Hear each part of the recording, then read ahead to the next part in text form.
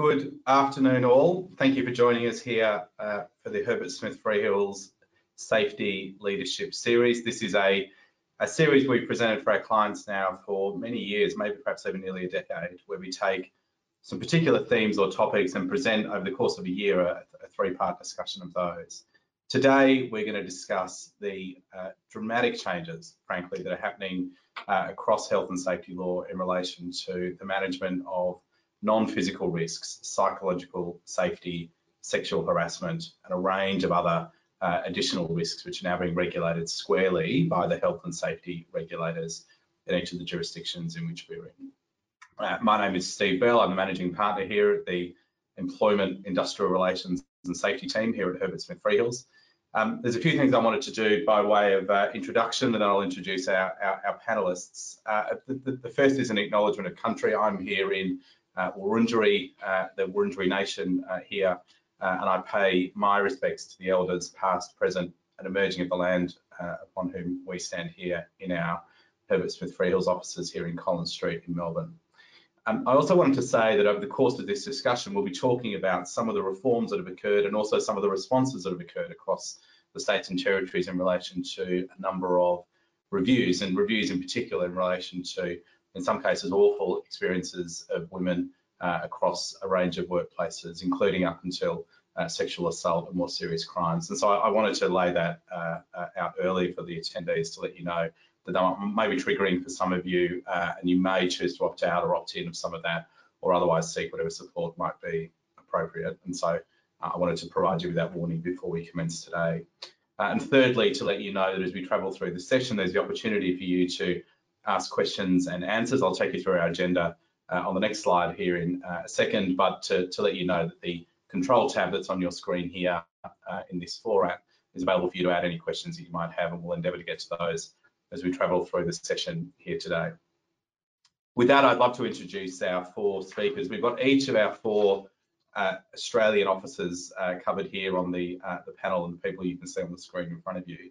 If I can ask you to wave and introduce yourself. Olga, who is here from our Perth office, Lucy, who joins us from our Sydney office, a special counsel there in our Sydney office, and Aaron, our partner in our Brisbane office. All of us have been helping clients grapple with these issues that we're going to be covering today. And to be honest, as we sat and we thought about this session, we almost struggled to find where to draw some lines about what has become a sprawling and expanding area of increased regulation. And so we're going to try and draw some themes around this for you, for those of you joining this call, to understand, where to from here and what is the current regulatory landscape. I'm going to start the session. I'm going to have a brief discussion about what's happening here in my home state, here in Victoria, with some proposed changes to psychological safety chapters being introduced into our regulations, some black letter law, and a new focus by WorkSafe Victoria on what they're referring to as gendered violence, and perhaps unpack that for you to some extent. Aaron will talk to us about the approach that's been taken in other states and territories across Australia. If anything, perhaps the Victorian position is something of a high watermark as we sit here today in August 2022, but I think it won't be long until something like this is in existence in many other states and territories, and Aaron's going to walk us through that. Olga will be talking about the sorts of actions which are being taken by business in response to the Enough is Enough report. And then Lucy will finally have a focused discussion on the state of play in relation to sexual harassment arising out of any number of reviews that have been undertaken in relation to that particular topic. And then we'll try and bring all this together at the end with a discussion about what is it a business or an employer, a safety lead, a HR lead, an ops manager, a board, an executive team to make of this, and what are the likely best next steps. So an ambitious agenda. Let's get into it. If I can take you to this first topic, what is happening here in Victoria, where I'm sitting today. On the next slide here, I can show you that the idea that work health and safety, or here in Victoria, for reasons we've all forgotten now, occupational health and safety law can apply in relation to non-physical risks. That is not new news. It's been the case now that WorkSafe Victoria has brought any number of investigations and prosecutions in relation to psychological risks, some of those having manifested in physical risks and injuries to workers, but many of them not, many of them having resulted in psychological harm alone, and not to draw a comparison between those two, but to make the observation, I suppose, that it's been the case in Victoria for quite some time that WorkSafe has indicated an intention here in a prosecutorial sense to rely on the general duties of care that exist under the Occupational Health and Safety Act to bring prosecutions against businesses or government departments or agencies of any number of complexions in relation to an alleged failure to mitigate, as far as is reasonably practicable, the risks of psychological harm in those workplaces. But it must be said that the way in which those prosecutions have unfolded over the recent history is typically focused on stark examples, if you like, of what are failures of employers to manage, perhaps more obvious risks to psychological health and safety, and that includes, risks of bullying or assaults on healthcare workers, etc.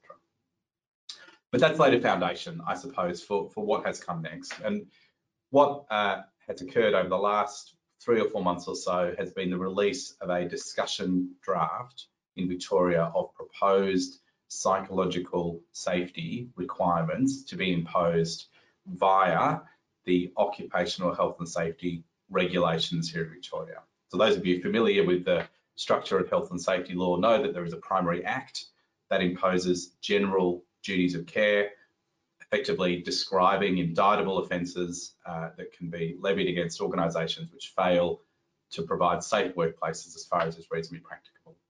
But they are often supported by a level of detail and often prescription that sits in the regulations that sit underneath that primary duty of care, WHS or OHS Act, sitting in a subsidiary position as OHS Regs or WHS Regs. So those are important documents, the work health and safety regulations. They impose specific descriptions of what a duty of care looks like. They can be a description of what is a deemed compliance with the primary duty of care, or they can impose positive duties of themselves. It is hardwired black letter regulatory requirements. And I'll show you on the next page what I've attempted to distill onto a single page has been the description of what the regulatory impact statement described, a substantive document that was released with the discussion draft of these proposed psych regs, describes as the process through which all employers in Victoria will be required to assess work health and safety risk. This is the simplification, if you like, of what the new regulations will provide. And if this is the simple version, you can imagine the degree of complexity with the more detailed version. This description here, if I take us to the next slide, I'll distill for you, I suppose, what I think are the requirements of an employer in relation to these laws when they come into effect. They've not yet been enacted in the regulations, but they're due to come into effect soon. It follows that familiar rhythm of risk and hazard identification, clarity and consultation on risk controls, implementation, checking, starting again. The thing that is very familiar with anyone on this call who deals with ordinary occupational health and safety risks, and particularly in the physical risk environment. What is the hazard? What's the risk of it occurring? What can we do about it? Let's do it, make sure it's effective, and let's review in the event of circumstances that suggest it might not be. That's a familiar rhythm of risk management that applies across any number of industries and across any number of risks. And that is the basis for what's being imposed here in the new proposed psychosocial safety chapter of the Victorian OHS regulations. But in essence, we are now describing the risk controls to manage the human condition, the risk controls to manage the interactions of human beings in workplaces, and to think through the consequences and the human and psychosocial impacts of the way in which work is performed. And it must be said that the description here of what is a ordinary risk management process for something that can be seen or perceived or understood is going to be challenging, frankly, for employers to undertake in relation to psychosocial risks. The obligation will be for an employer to identify risks in the workplace, and that is to think about any factor associated with the way in which work is designed or work is performed or work is managed, which might have the potential for a negative psychological response. It is not to identify things that will cause harm or may cause harm. It is to identify things that might have a negative psychological response, not a description of illness or injury, but a description of adverse reactions to circumstances in which people find themselves at work. as this discussion draft describes, an extremely broad concept of what harm is when assessing the risk of that harm occurring. The obligation will be to implement risk controls to mitigate that harm. That's familiar. That is something that happens routinely through health and safety management systems. But Victorian regulations have said it is impermissible to identify risks of psychological harm and simply respond to those by improved training or improved instruction or improved guidance to workers. Those are, so say the regulations, administrative controls, and they can't be the first port of call. In essence, what this is driving towards is a positive duty to redesign work and to redesign the experience of people at work in a way which mitigates any chance of them having a negative psychological response. These are extremely broad ideas and impose, it has to be said, a high degree of reflection and assessment and analysis at every workplace. And the question that is arising now is, where does the capacity for doing this arise? It doesn't sit solely in health and safety teams, and nor does it sit solely in human resources teams or management teams or operations teams. The doing of this at this level of detail and this level of prescription is going to require something quite multifaceted. If I was a psychologist consulting in Victoria, I would see a busy 4-year horizon or 5-year horizon ahead of me. The regulations do something unusual, which isn't common in occupational health and safety, by imposing a positive duty to develop documented systems of work. By and large, you can comply with the Health and Safety Act in most jurisdictions, with some limited exceptions, often in the construction sector, without necessarily producing written systems or written procedures. It's uncommon that the work health and safety legislation imposes a positive duty on an employer to create a written document, but these psychosocial safety regulations will do so by imposing an obligation to create written prevention plans, consulted on, communicated to workers, freely available, able to be inspected or reviewed in relation to any circumstance where there is a risk of harm or negative psychological response arising from hazards, which include the 5 listed there in box 3: bullying, aggression, exposure to traumatic events, high job demands. I mean, high job demands is a phrase that we are going to have to grapple with in the work health and safety space with a degree of precision and a degree of understanding, which, to be frank, I don't think attaches to that phrase as we describe it today, and disappointingly in a way that is not consistently defined across a number of jurisdictions. And Aaron, I think we'll be speaking about that as we go through. And then a positive duty of care to create written prevention plans in relation to the risk of sexual harassment at work. This is the vanguard, frankly, of the effectively criminalisation of failures to mitigate conduct in workplaces which have any of these characteristics or arise from these hazards. A failure to comply with the Work Health and Safety Act doesn't give rise to a right to compensation. It doesn't give rise to an ability for a stop bullying order, for example, as the Fair Work Commission has. Instead, a breach of these obligations, a failure to have one of these plans, a failure to control these risks, is a matter which can be subject to investigation and prosecution in the ordinary criminal courts as a business, as an individual, as another duty holder. And I suppose this is worth reflecting on about what this change has meant, what these, the movement from the civil sphere of people bringing complaints and having those complaints dealt with, and moving it into a positive duty backed up by the infrastructure of a safety regulator like WorkSafe Victoria, but with the end point of the criminal justice system of prosecution for failing to mitigate these risks.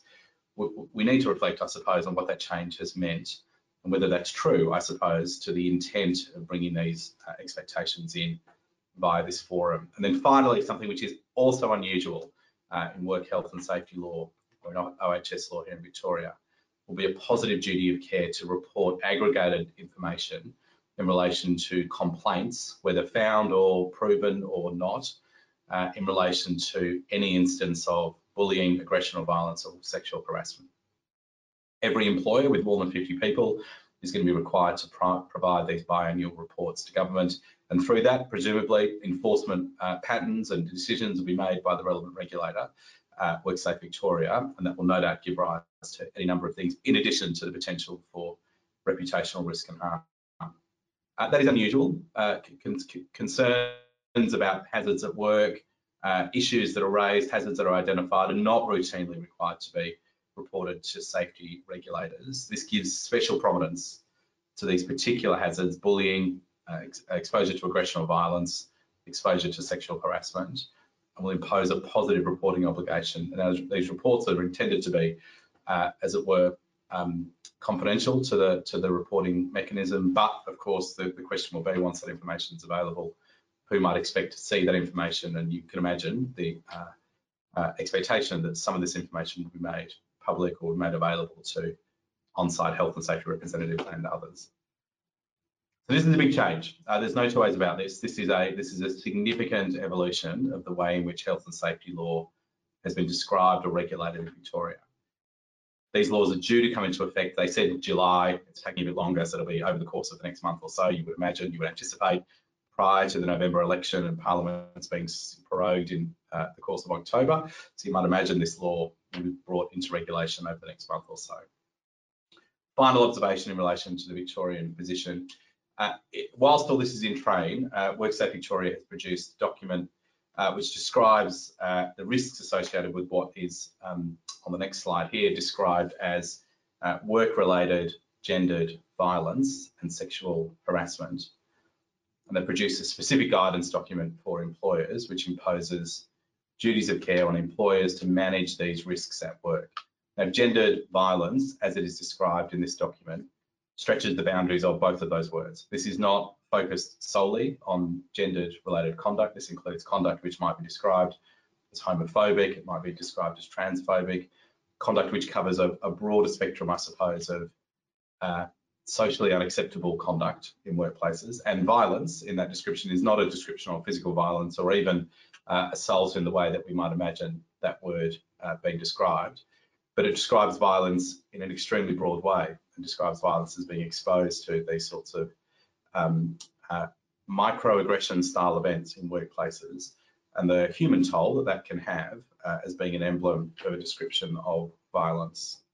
An extremely graphic and probably unhelpful advertising campaign from WorkSafe Victoria, using all the power of CGI to describe in really unhelpful, I think, and loose ways what it is this regulator is getting at with this guidance material. But I would encourage you on this call to seek out and obtain this guidance note, because it describes, in essence, criminalisation of antisocial behaviour at work on a spectrum from things that are already criminal, sexual assault, rape, other things, to things which are intolerable under sexual harassment and other legislation, but seeks to broaden the definition of both of those things into much more nuanced areas of what I'll call sort of antisocial or anti-social behaviour in relation to workplaces. And again, this is at the vanguard, I think, of the way in which health and safety regulation is moving in this area. So Victoria perhaps is leading the pack, if leading is a description of having the most expansive description of the expectations and the requirements on employers. So Aaron, I might throw to you, how does that gel with the way in which other states and territories are thinking about these issues and their focus? Yeah, thanks, Steve. Look, I think I might pick up on one of the observations you made right at the start of the presentation, because you're right. I think the Victorian regulations are currently the high watermark. No other jurisdiction has released regulations to include in their OHS regimes, sort of specific matters that organisations and duty holders need to take into account in dealing with psychosocial hazards in the workplace. So what we've got currently are the Victorian provisions, and I think what we can expect, though, moving forward, and probably very quickly, is some further change within the various states and territories where specific regulations will be introduced into the various WHS frameworks across the country. We will get there. But there's a clear reason for that. We all know that Marie Boland back in 2019 released her report and made a number of recommendations in that report, including having very specific provisions in WHS regulations to manage the issue around psychosocial hazards. And that report has been endorsed at many levels, including supported by the workplace relations ministers across the jurisdictions. And if you have a look at the ALP sort of platform for WHS in the lead up to the election, it was very, very clear that the ALP is supportive of the implementation of the Boland recommendations and also many other matters, including those arising from the Respect at Work report. So, Steve, we're going to get there. It's just a matter of when. I think another important feature of considering the regulatory landscape is not to forget that fairly recently, Safe Work Australia did release some proposed regulations dealing with psychosocial risks. They're in a much more simplistic form than the Victorian ones, and I encourage everyone on this call to have a look at them. They are in the model regulations that are on the Safe Work Australia published website. They are contained within Division 11 of Part 3.2 of those regulations, if you're looking for them. And they are in fairly simple terms, and I'll just touch on a couple of the aspects of what those regulations do. They first of all just provide some definitions. One interesting one is they provide a definition of a psychosocial hazard. And Steve, as you mentioned, that's a term that's defined in the Victorian regime. What is really interesting, though, is that, as you pointed out, under the Victorian regime, there's this focus on something that arises that gives an outcome around a negative psychological response. Now, that seems to me to be quite a vague but very broad concept in my mind. The model regime and the definition of a psychosocial hazard, everybody, that's been put in by Safe Work Australia doesn't go so far. It uses the expression, a psychosocial hazard is certain things that may cause psychological harm. That's more, in my view, sort of more directly understandable, and people might be able to then assess themselves when they're looking at sort of what the work factors are and work design factors are, whether in fact they might cause psychological harm, as opposed to the more nebulous, in my view, concept of what a negative psychological response might be. So I encourage you to have a look at it.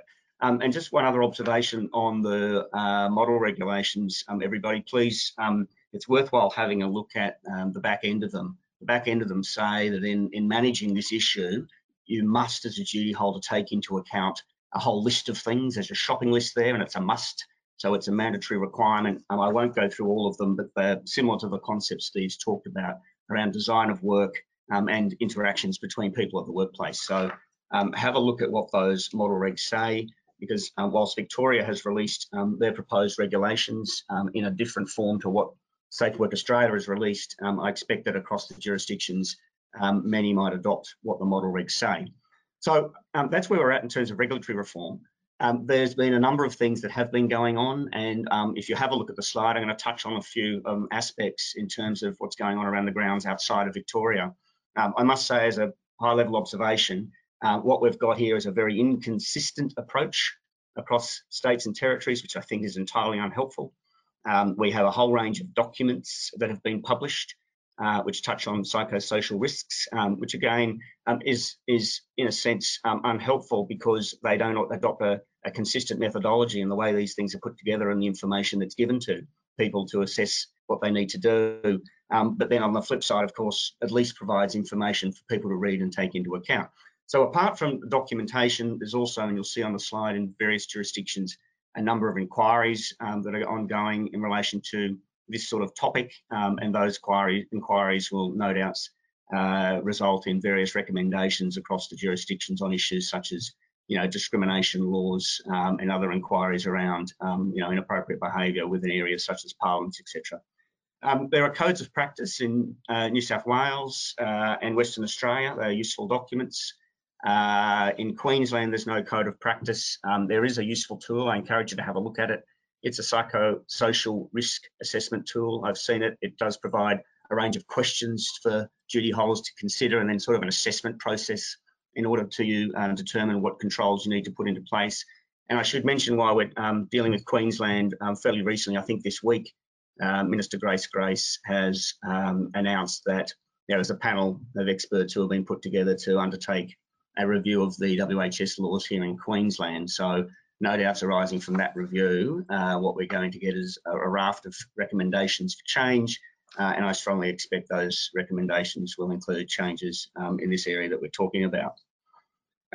If I can sort of pitch a common theme maybe, in sort of looking at sort of the documentation and the artefacts that are published, I think the real common theme that comes to mind for me is the concept that one of the starting points for everyone and for duty holders is let's understand the issue at the workplace level.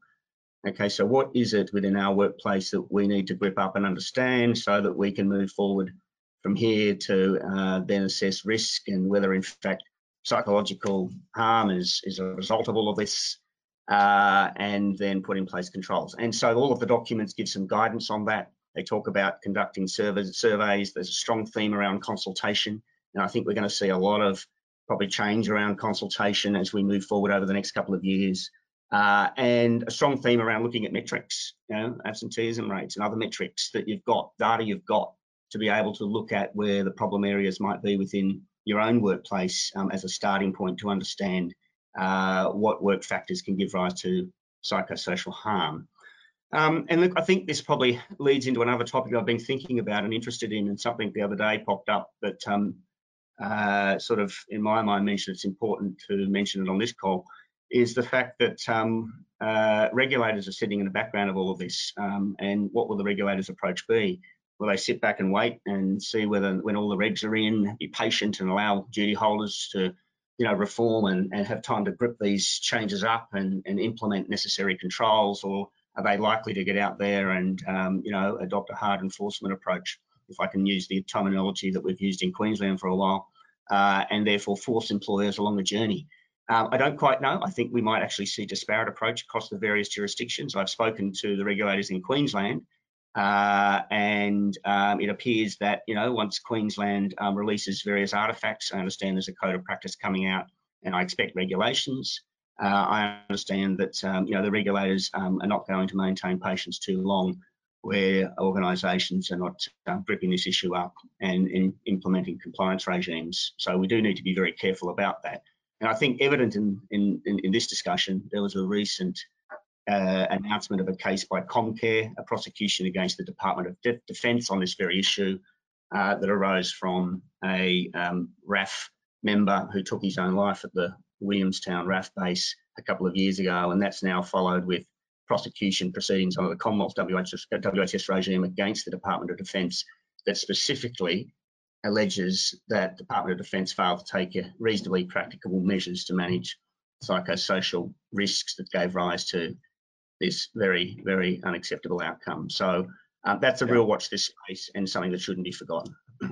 Yeah, thank you, Aaron. And this is exceptional summary material. We'll make this available to all the presenters, to all the attendees, because there's some good hyperlinks here of just what's happening, and it is hard to sort of keep across. Olga, one of the things that we were going to speak about is the response to the Enough is Enough report. I know it's work that you've been doing with your team and some of our clients. Do you want to talk us through that? Yeah, so the Enough is Enough report is a culmination of a WA parliamentary inquiry into sexual harassment in the FIFO mining industry. And the inquiry really began as with a series of reports. So on the next slide, you'll see that the timeline. What we see there is that there was a series of public reports in the media in relation to some very serious incidents of sexual harassments at various accommodation villages across the state.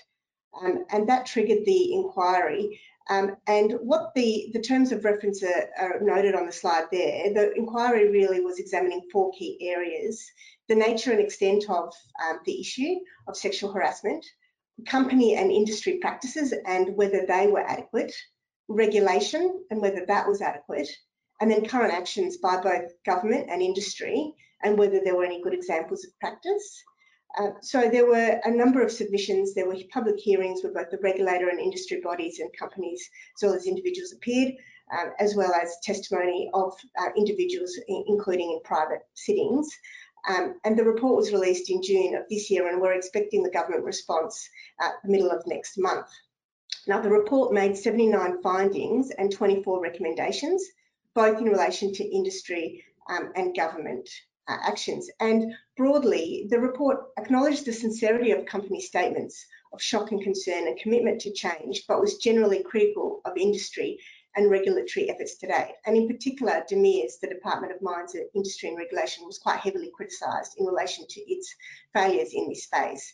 And already we have seen, going to Aaron's point, that regulator in WA has been quite active, primarily as a result of a lot of the criticisms. There's been a lot of guidance released by that regulator, but also activity on the ground. We're seeing requests for documents in relation to complaints of bullying and harassment and sexual harassment being made already. So there certainly has been a shift here in WA in that space. And we can expect, based on, I think, the findings and recommendations, further action by the regulator, further guidance, as well as further regulatory reform. So if we turn now to the key findings, there are 6 key areas of findings that we think are relevant to the mining industry, but also that translate across other sectors more broadly for you to consider. There are 3 key findings relevant to the regulator's approach as well. So firstly, broadly and consistent with the Federal Sex Discrimination Commission's Respect at Work report, the inquiry found that sexual harassment has long been and continues to be very prevalent in the industry. And the Respect at Work report found that there was actually a higher than average incidence of sexual harassment in the mining sector. 74% of women had experienced sexual harassment in the last 5 years. And secondly, the report found that the resources industry in general and fly-in, fly-out parts of the industry in particular embodied all the main risk factors which contribute to sexual harassment. What they looked at was poor culture, gender inequality, power imbalances, the hierarchical or highly controlled nature of the environment, misuse of alcohol, the high use of insecure labour, hire, contract and subcontract workers. So these were all risk factors that the inquiry found were particularly prevalent and relevant in mining workplaces. And it recognised that there'd been efforts to change the gender balance, but it was still sitting at around 20%, and in particular found that there was poor female representation at that manager and supervisor level, which contributed to the issue of power imbalance in this space. Thirdly, the report highlighted that underreporting was a key issue, and this is again consistent with the findings of the Respect at Work report. The inquiry noted that senior players in the industry were taking the issue very seriously, but was concerned at the surprise that had been expressed as to the extent of the problem. And it saw this as a serious corporate and industry failure. So I recently interviewed the Federal Sex Discrimination Commissioner, Kate Jenkins, at our offices, and we spoke about some of the systemic issues that have contributed to leadership within organisations receiving data which effectively misrepresents what's happening on the ground, which is what this inquiry has found. And in particular, the Commissioner noted that the nature of the regulatory system has been designed around employees and former employees bringing complaints, and that there are often significant barriers to doing so, including a lack of support, which was also a finding of the report for reporters, as well as a complex legal system. And that this, together with the real fear of retaliation and a potential detrimental effect on their career, can mean that their underreporting does continue to be a significant issue. And this also mirrors the findings of the Equality Across the Board report, which was a joint report of the Commission, Human Rights Commission, and the Council of Superannuation Investors, which found that they surveyed a number of ASX 200 companies and found that reporting up to the board only occurred in about 50% of cases. So leadership is not getting the data that they need in terms of, was one of the key findings in terms of taking that action. One of the other findings related to DMIRS also not getting key data. So the inquiry was very critical of regulators not receiving comprehensive information from companies and also having limited systems to deal with that information that they do receive. So one of the issues, Steve has obviously noted that there'll be reporting of data to the Victorian regulator. I think there might be further data reporting across the board, but how a regulator is going to be able to deal potentially with the vast volumes of that data, particularly because there's such a broad spectrum of conduct that might be captured here. And that we'll see that in the findings when I talk about that on the next slide. And one of the key problems in this space also is the lack of clarity around when to report. So the inquiry noted that companies believed that they had unclear guidance on what information they needed to pass on to regulators, and that the regulation is not really fit for purpose. It doesn't really neatly fit with psychological injuries. So it's really still focused on physical injuries that might arise. And fourthly, the inquiry also found that there appeared to be a lack of accountability for perpetrators, that they were simply moved on and moved around the industry.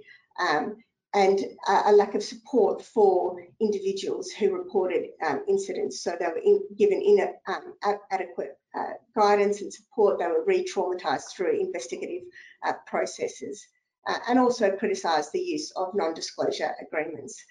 But the Federal Sex Discrimination Commissioner has indicated to us that her view is that the use of non-disclosure agreements should still be the impacted person's choice and not removed altogether. So moving then to the key findings. On the industry side, you can see that the first two recommendations are really aimed at removing the perpetrators from the workplace. So if you can call that elimination of the hazard, but that's not really a panacea. Probably the most controversial and publicised recommendation is the idea of an industry register of perpetrators. This is currently being reviewed and considered by a number of the industry bodies, and I'm sure there'll be further discussion about this, but there's certainly many difficulties with this idea. And certainly reference checks or probity checks can achieve a similar objective, but I guess settlement agreements with confidentiality clauses can be a blocker for this. But really, it's not just a case of getting rid of the so-called bad apples. It really is also throughout the report a focus on proper investigative processes and accountability as a key tenet of driving positive culture. And the next 5 recommendations on that slide really try to address the issue of risk management. So risk framework, which is consistent across the industry, the key risk factors of alcohol, gender imbalance, insecure workers and lack of physical security. These recommendations are aimed to tackle these particular risk factors. And we've seen companies already taking action in this space, reviewing alcohol procedures, reviewing and trying to promote further gender representations at senior levels. Insecure work is also in the spotlight as part of the ALP reform agenda, as is gender equality. So there will be further reform in this space in any event from a broader perspective. And this is certainly something that we're seeing, that there really is now this overlap between safety issues and employment and industrial relations issues. And this confluence is creating further complexity for companies. Additionally, one of the key recommendations on the regulatory side is around reporting and data collection and data systems. So the inquiry was keen to ensure that the privacy of reporters was not compromised and was critical of the regulatory systems around this, and also the sharing of information between the police and DMIRS. So we're already seeing some movement in this space. The regulator, DMIRS, has already indicated that they're going to create additional safeguards in terms of confidentiality of reporting. They're saying that all incidents need to be reported, whether it's a complaint or substantiated. And they're also working together with the police to develop an MOU to share information so that individuals are not re-traumatised by multiple regulators interviewing them in relation to their experience. So I guess in summary, on the industry side, you can see recommendations aimed at a holistic risk-based approach, including those risk factors and controls. And on the regulatory and legislative side, I think we can see further guidance and improving the adequacy of systems. There'll be further legislative reform to see watching this space. And I think we're already seeing increased regulatory activity, and I think we'll continue to do so. So for the foreseeable future, I think this will increase regulatory compliance burden for companies, and companies need to consider how their own data is captured and analysed so that they consider how that might be provided if it's requested by the regulator. Thanks so much, Olga. That's exceptional job taking 10 minutes to summarise what was an extremely harrowing process, I think, and some clear recommendations for change, though. Lucy, if we take this example in Western Australia as being, again, something of a high watermark regulatory and parliamentary even response, this is certainly not the case that this is the only jurisdiction that's grappling with this question. We start, I guess, from this fundamental proposition that if there is to be a positive duty of care on an employer to manage sexual harassment risks at work, a policy decision by the now previous government was to not introduce a new positive duty of care, but instead to expect that to be dealt with by work health and safety and other regulators, something that we'll watch over the journey of this new government. But do you want to give us a sense of how the sexual harassment expectations are being clarified and codified across Australia? Yeah, sure. I'll just turn to my first slide here, and you might notice some similarities and think, oh, Lucy, what have you done? You've copied Aaron's work. But that's not the case. We've actually done this on purpose because a lot of where the sexual harassment regulation or guidance, I suppose you could more likely call it in all the other states and territories, is found is in the same place as where other psychosocial and broadly psychosocial risks are managed. So it is a lot of the guidance of sexual harassment is grouped in with that. However, and when you take this slide away, everyone, and have a look at the links, you'll notice there's actually more on this slide because there have been, in addition to what's gone on in Victoria and in WA, specific things in most states and territories that have focused just on sexual harassment. Generally speaking, no one's gone as far as WA and Victoria. A lot of state and territory WHS regulators are still relying on and providing through their websites links to the Safe Work Australia general guidance material. And so I haven't developed state and territory specific guidance yet. The Safe Work Australia materials, if you haven't seen them, they include a series of infographics on sexual harassment, which were released last year. And also last year, the Safe Work Australia released a guide to preventing workplace sexual harassment, which sets out the tips for businesses, including what are the recommended ways of identifying and assessing the risk of sexual harassment in the workplace, also looking at controlling those risks, and also how to respond to reports of sexual harassment. So there is some important guidance there. There have also been a number of industry-specific sexual harassment inquiries, for example, into traditionally hierarchical workplaces such as Parliament, as in New South Wales, which we all heard about a couple of weeks ago, if you were paying attention to the news. In Tasmania, there's one into Parliament ongoing. There's also been that in South Australia. Of course, the legal profession has been the subject to inquiries about sexual harassment, and even up to and including the courts around Australia. Obviously, the most publicised was the High Court of Australia involving a former justice. And then more broadly, they looked at sexual harassment in the High Court as well. Separate from sexual harassment, and maybe why it's taken a bit longer in some of the jurisdictions, is that some states like New South Wales and Tasmania have been focusing their attention on other forms of sexual violence, so and the criminal behaviour associated with that, so such as sexual consent and informed consent laws and things like that.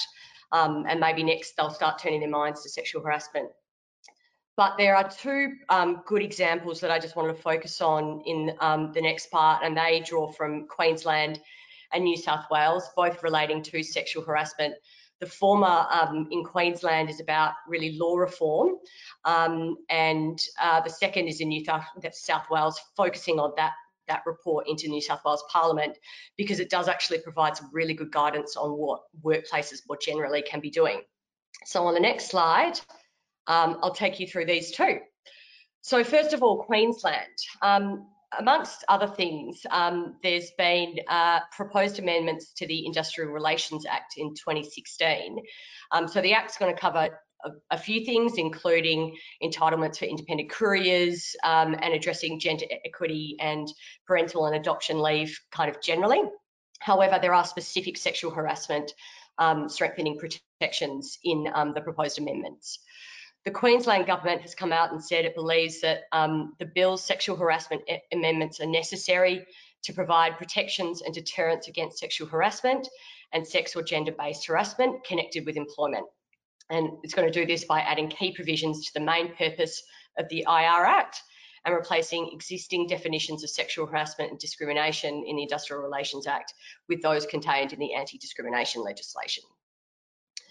The bill is going to amend, well, when it becomes an act, is going to amend the definition of an industrial matter to include sexual harassment and sex or gender-based harassment in order to facilitate access to orders and permit the Queensland Industrial Relations Commission to exercise its general conciliation and arbitration powers for sexual harassment and sex or gender-based harassment complaints.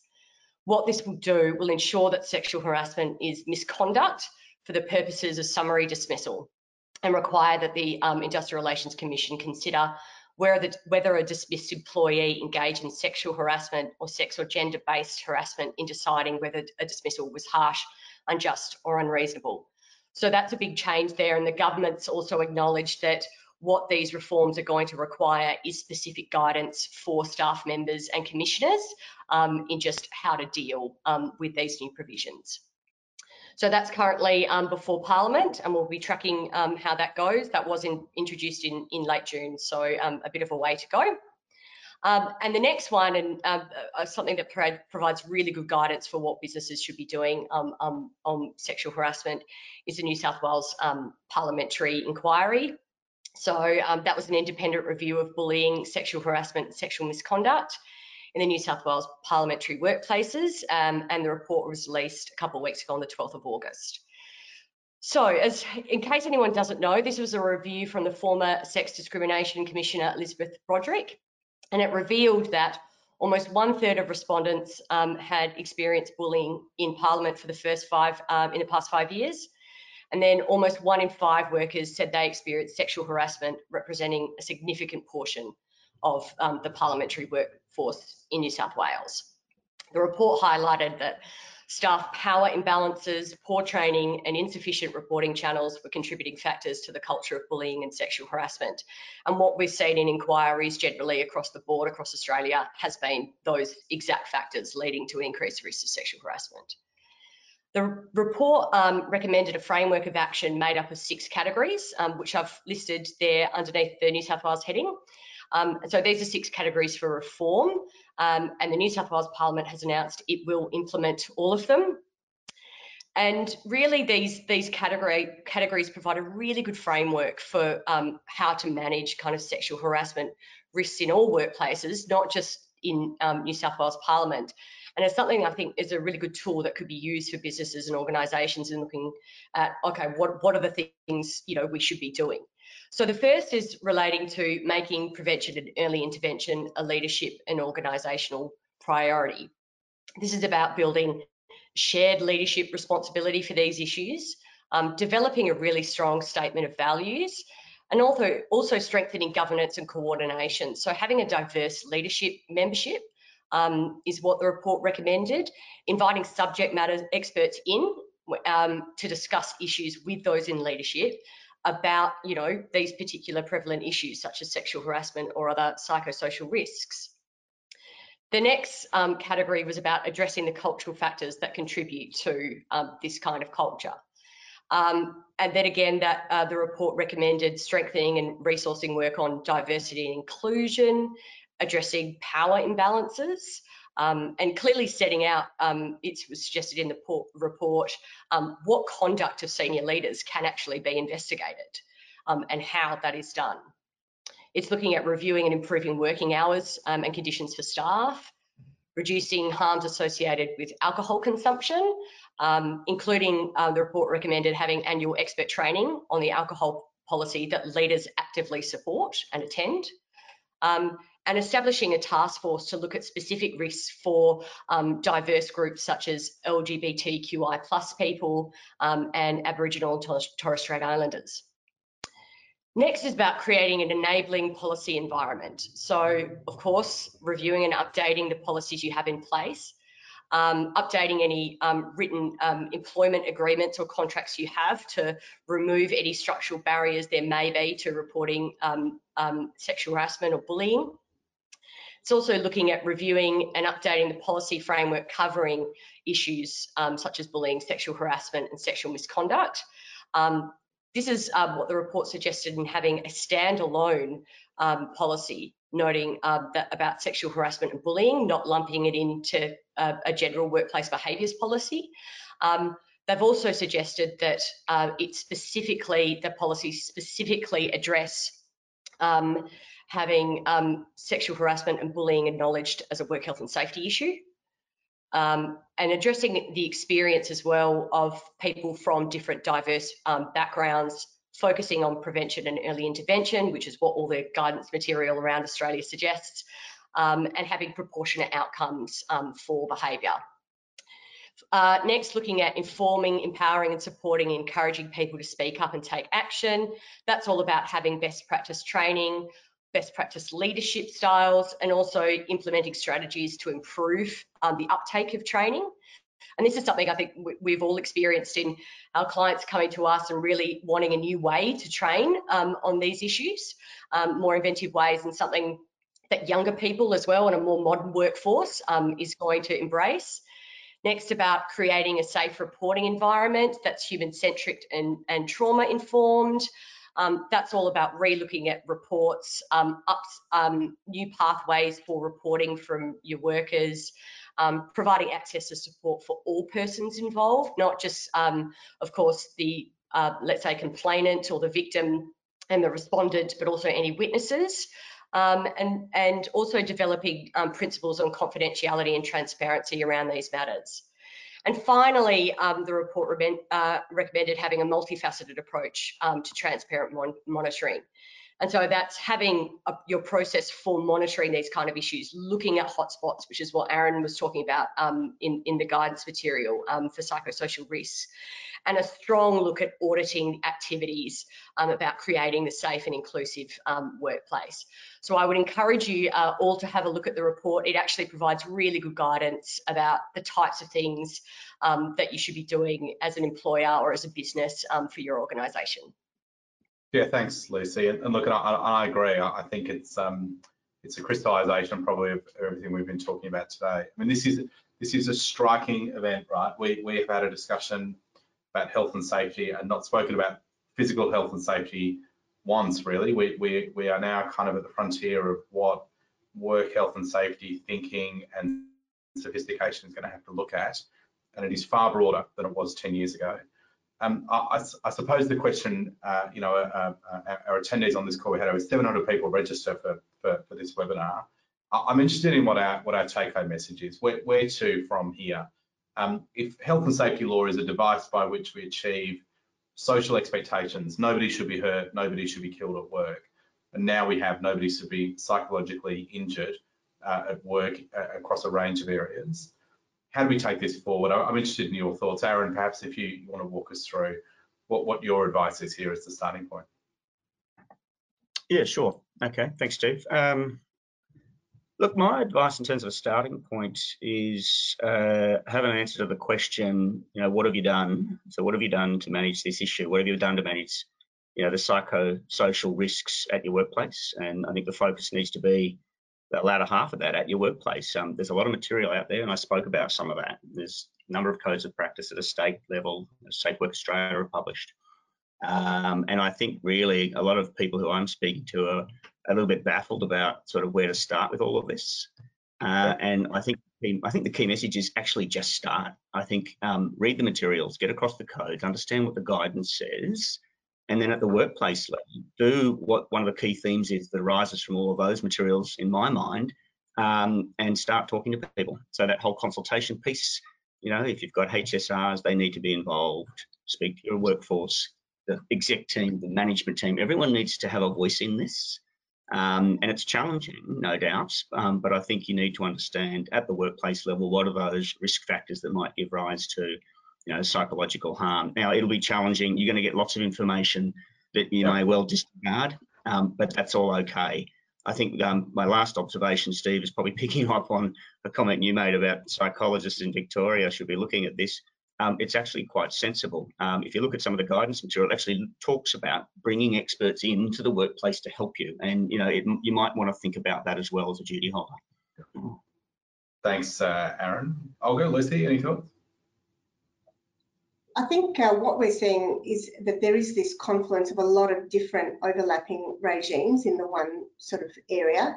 So we're seeing HR, health and safety, we're seeing corporate affairs as well in terms of there's a lot of ESG issues at the moment.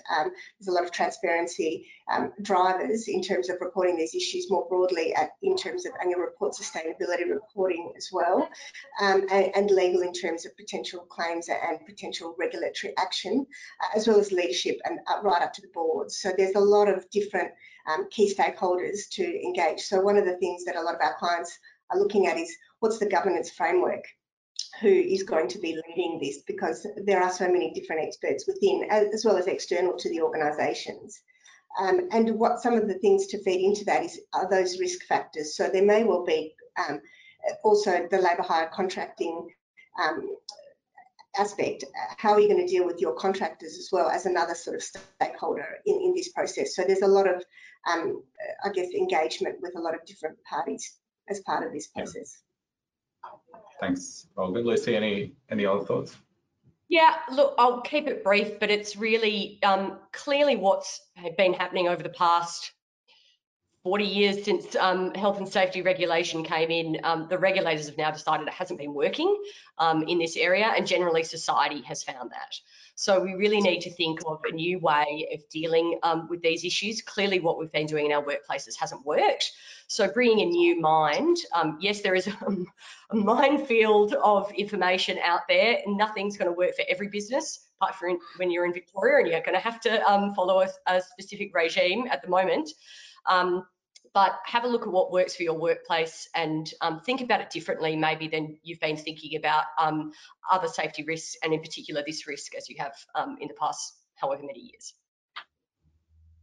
Yeah, wonderful. Thank you. And we haven't even touched on the global the global state of knowledge on this issue. ISO 45003, I know, has been raised in one of the questions from the attendees. Is that a relevant source of information? I think the answer is yes. But as Aaron has suggested, and I think Olga, as you're echoing, getting lost in the guidance material is labyrinthine at the moment. The better approach is to sort of be mindful of that and to have that discussion with the team. One of the questions we've had has been about a regulatory grace period, as it were.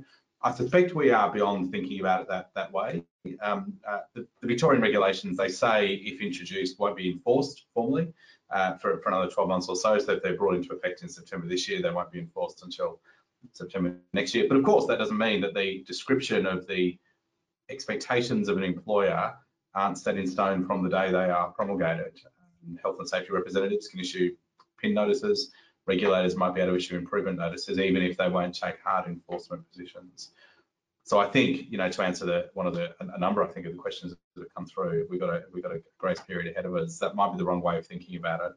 Social expectations have dramatically moved, and the Respect@Work work report, we will look back in 10 years' time as an essential catalyst for what's been a dramatic change journey, a rapid one. I think that grace period has expired, if it ever existed, and now is the time to be thinking about this in a holistic way. So I'm very conscious that those on the call have committed to their hour, but no doubt are back-to-backs on something else. So I'm going to keep us to time. But can I say thank you so much for the work that's gone in, Lucy, Olga, and Aaron, on the session today. And thank you for those who've been travelling through on the chat with your questions. I've made sure most of these have been answered as we've travelled through. We will circulate these slide materials to the attendees and a single page sort of where to from here map. We'd love to have a further discussion with you in due course, but in the meantime, we really trust those guidance materials and the links to the current state of knowledge are of use. So I'll conclude the session there. Thank you for your attendance. We look forward to seeing you at the final Safety Leadership Series, which we'll be hosting in a few months' time. Thank you.